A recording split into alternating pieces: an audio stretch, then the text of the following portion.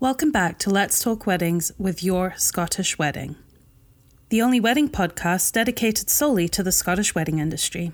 We'll be talking to guests from across the Scottish wedding landscape, discussing everything from how grooms can play an active role in their wedding planning and putting together the perfect elopement, to looking at the top bridal designers as well as keeping you right on your own wedding checklist.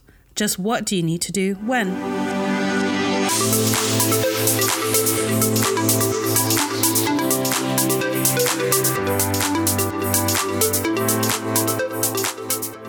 Yes, of course. Well, we're an online directory for weddings. We were established in 2012, 12, so that I remember. And we've kind of grown from there. We started off as a venue-only website, then moved into wedding services. We were asked to do a wedding show at the Balmoral in 2014, and then we went on to do networking events. So everything to do with weddings online and in person on shows and networking events.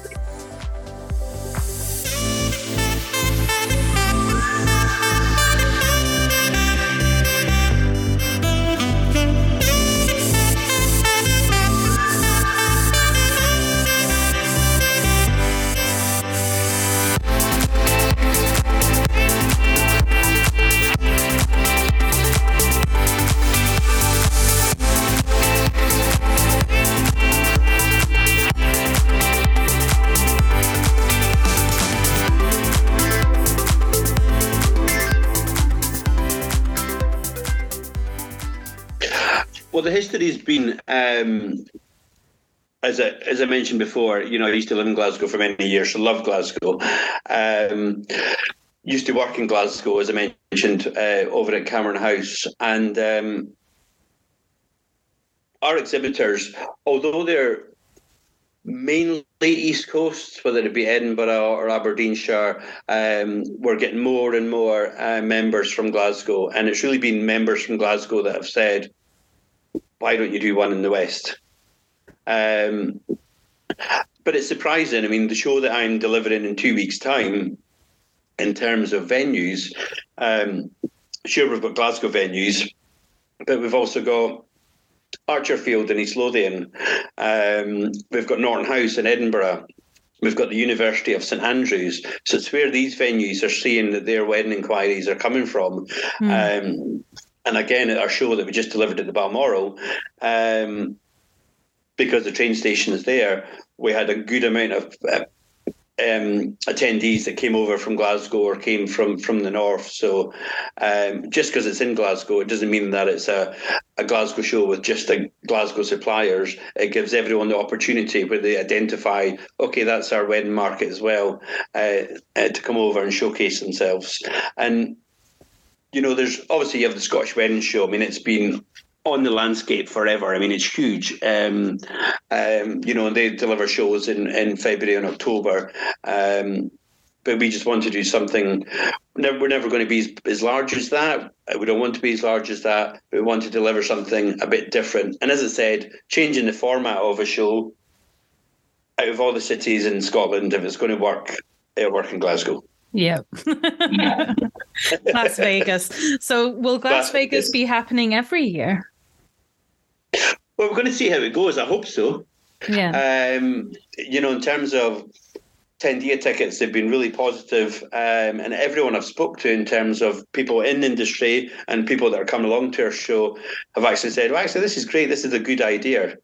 Because as I mentioned, Glasgow has such a massive workforce, that will commute into work, that will come from peripheral areas, and it's a chance to just come along after work, stay for the 4 hours, stay for 2 hours, and it's not eating into people's weekends. All our shows are always 4 hours. We keep it that way because we understand that certainly smaller wedding service suppliers, we do a 9 to 5 full weekend show. That's a lot of time out of your business when you've got inquiries and other things going on, or you need to get babysitters or whatever. So our shows have always been straight to the point, 4 hours in and out. yeah, so I hope so. I hope we'll do another one. I'm excited about this one. As I said, it's very different in terms of the amount of entertainment and other things that is going on. Harking back to my hotel days, I used to run, when I worked at Fairmont St Andrews, I used to do networking events in Edinburgh, Glasgow and Aberdeen. And there was such a difference in terms of the attendees. I would run an event in Edinburgh, maybe 50% of people would turn up. They wouldn't tell you they're not turning up, but the people that didn't show just didn't show. People in Glasgow will take half the day off work, get their hair done, get dressed up. They'll be there on the dot. They'll all turn up and then they'll never leave. So the mentality is very different in Glasgow compared to other areas in Scotland that you've been in. Absolutely. It's a fun city. It's a vibrant city. As I said, people make Glasgow, and really excited to be delivering the show, and hopefully many more. Do you think it will change the outlook of your business or the type of suppliers you have? What do you think the impact will be on Luxury Scottish Wedding? I don't think there'll be any impact, although it's a very different show. We're still not going to. It's still going to be an elegant, enjoyable experience. We're not going to, as I say, we're not going to be a big and brash show. Our shows are not. We don't do hard sell. We don't encourage people to say, sign today and you get 20% off. Our shows are very much about engaging with people and introductions. Make introductions at the show, follow up later. We don't want hard sell. We don't want people to... These shows can be quite, large shows can be quite intimidating, whatever it is, wedding shows or other caravan shows or whatever else. When you walk into a room and people are ready to pounce, that's what we are not about. And the thing I love about weddings is you can't judge a couple by where they're from, what they do, etc., because it's their special day.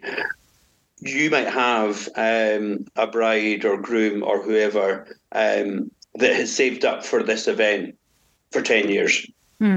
So there's no way you can judge people, in terms of, not that we know their income, but in terms of their background, where they're from, what they look like. People judge within about 3 seconds of meeting people, and that's the beauty of weddings. You just don't know, people's budgets, aspirations, anything like that.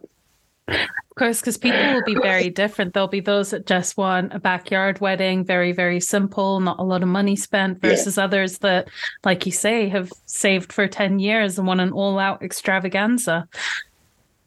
And that's it. And it's kind of changed partially with COVID. Some weddings are getting smaller. Mostly long gone are the days where the father of the bride or whoever pays for the wedding. It's the couples that pay for the wedding, and they probably live together for 10 years, so they don't need a toaster and an electric blanket on their wedding list.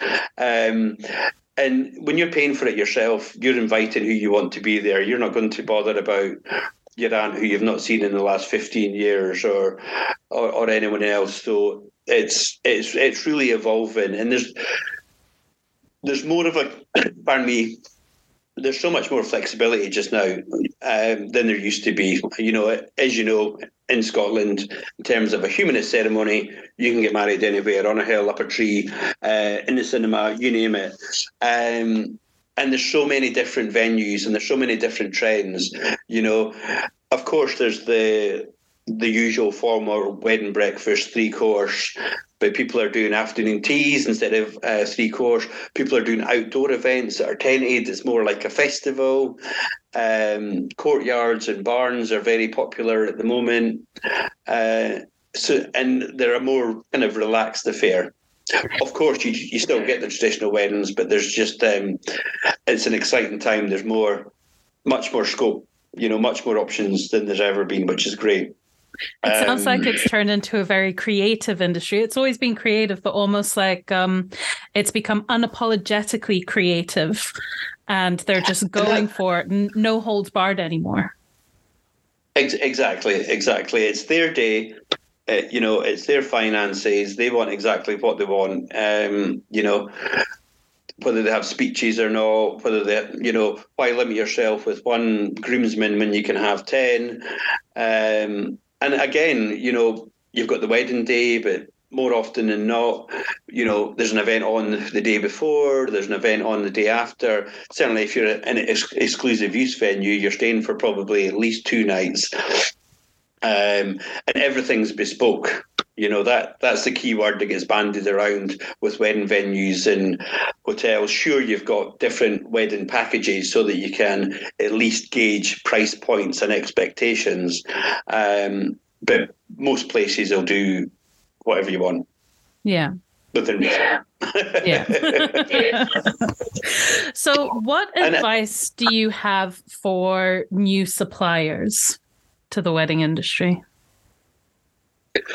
New suppliers, first of all, just don't come in gung-ho. Be adaptive, be genuine, be flexible.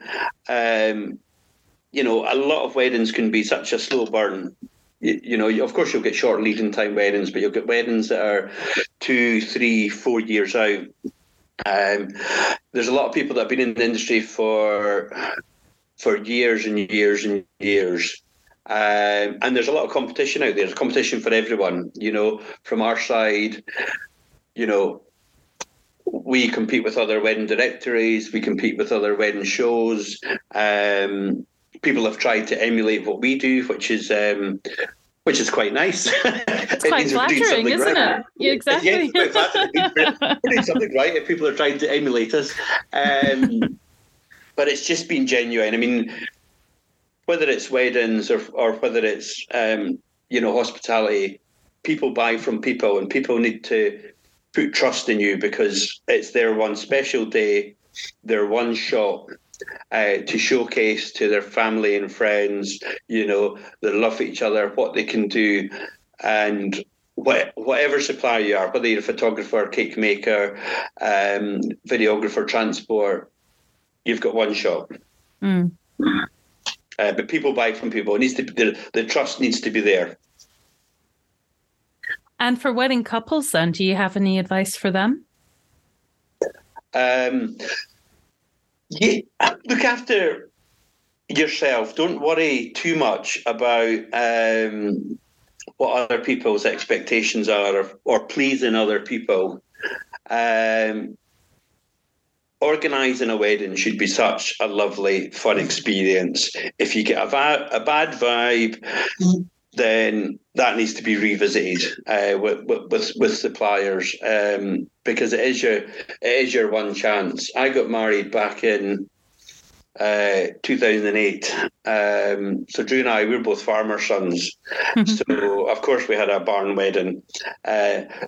But I think before barns were actually fashionable, but we were surrounded by surplus barns. I'm a farmer's daughter, so I understand wanting to get married in a barn. we got married in actually in a farm in Fife. And we thought we knew everything because we were from hotels. I've been a general manager, event manager. My partner's been operations. We thought we did it. We knew everything. And it just turned out to be so stressful because we hired this barn and we thought, we don't need any help. We know what we're doing. We'll organise everything. Now, this barn, we had no kitchen, so we had to decide how many fridges we needed. We needed how many ladles, how many teaspoons. That's how in detail it went. And I remember the day of our wedding. I was at the neighbouring hotel that I worked at the time. On the day of my wedding, I was printing out the table plan, and we got so involved in the nitty gritty details. I managed to leave 2 tables off the table plan. So we had 2 tables worth of guests that arrived because I had sent out the wrong invites. I sent day invite. evening invites, where I'd sent day invites instead of evening invites. So I had 2 tables of people rocked up to our wedding looking to be fed, and we weren't expecting them till after our meal. Oh dear. So yeah, don't overcomplicate it. Rely on the people that you've tasked to create your special day. Whether it's an event manager or whether you hire a wedding planner, it has to be enjoyable. I love that. I mean, it's funny because the reason we got married in Scotland is because we tried to get married in Vegas, and apparently at the time, same-sex marriage in Vegas, state of Nevada, was illegal, which surprised me because I'm sure in Vegas you could get married to a goat. but back then, this was 2005 at the time when we were traveling. Back then, yes, you couldn't have a same-sex marriage in Vegas, which I'm sure has changed now. So it had to be a Scotland wedding. Had to be Scotland, and the reason we did a barn dance is our farm used to host for all the workers and for Young Farmers Association an annual barn dance, which was the highlight of the calendar when you're a farmer, because you don't really have time to do anything else. But everyone took that night off and had a barn dance, and we had the 3-course meal. We chose all our wine from a visit to the Highland Show. I mean, it was very farmerish. Milk's got the Highland Show, and we found a wine vendor, picked all the wine there. And again, one thing I used to always enjoy at the Highland Show was your shredded pork roll. So for our evening buffet, we had the big pig on the spit. Oh, that is my dream. Dreadful for vegetarians, but for everyone else, a good pork roll is what you need to keep you going throughout the night. What is the craziest wedding that you've heard of? The craziest wedding? Apart from my own, I don't know if I've heard of a craziest wedding. I mean, we've had a few venues that have very much had. It's been more like a circus festival experience. So you've had tents, you've had music, different bars, you've had fire eaters, much more of a carnival. But you know what? I mean, and that's a good thing with, any event, but especially weddings. You're only limited by your imagination and obviously budget. But yeah, I mean, there's just so many different types.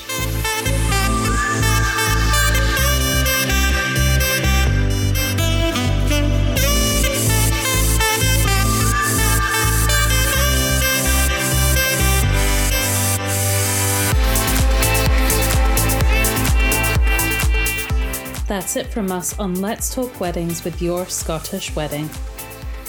Don't forget to listen and subscribe wherever you listen to podcasts. And if you'd like to be featured on next week's story, get in touch with sales@yourscottishwedding.co.uk.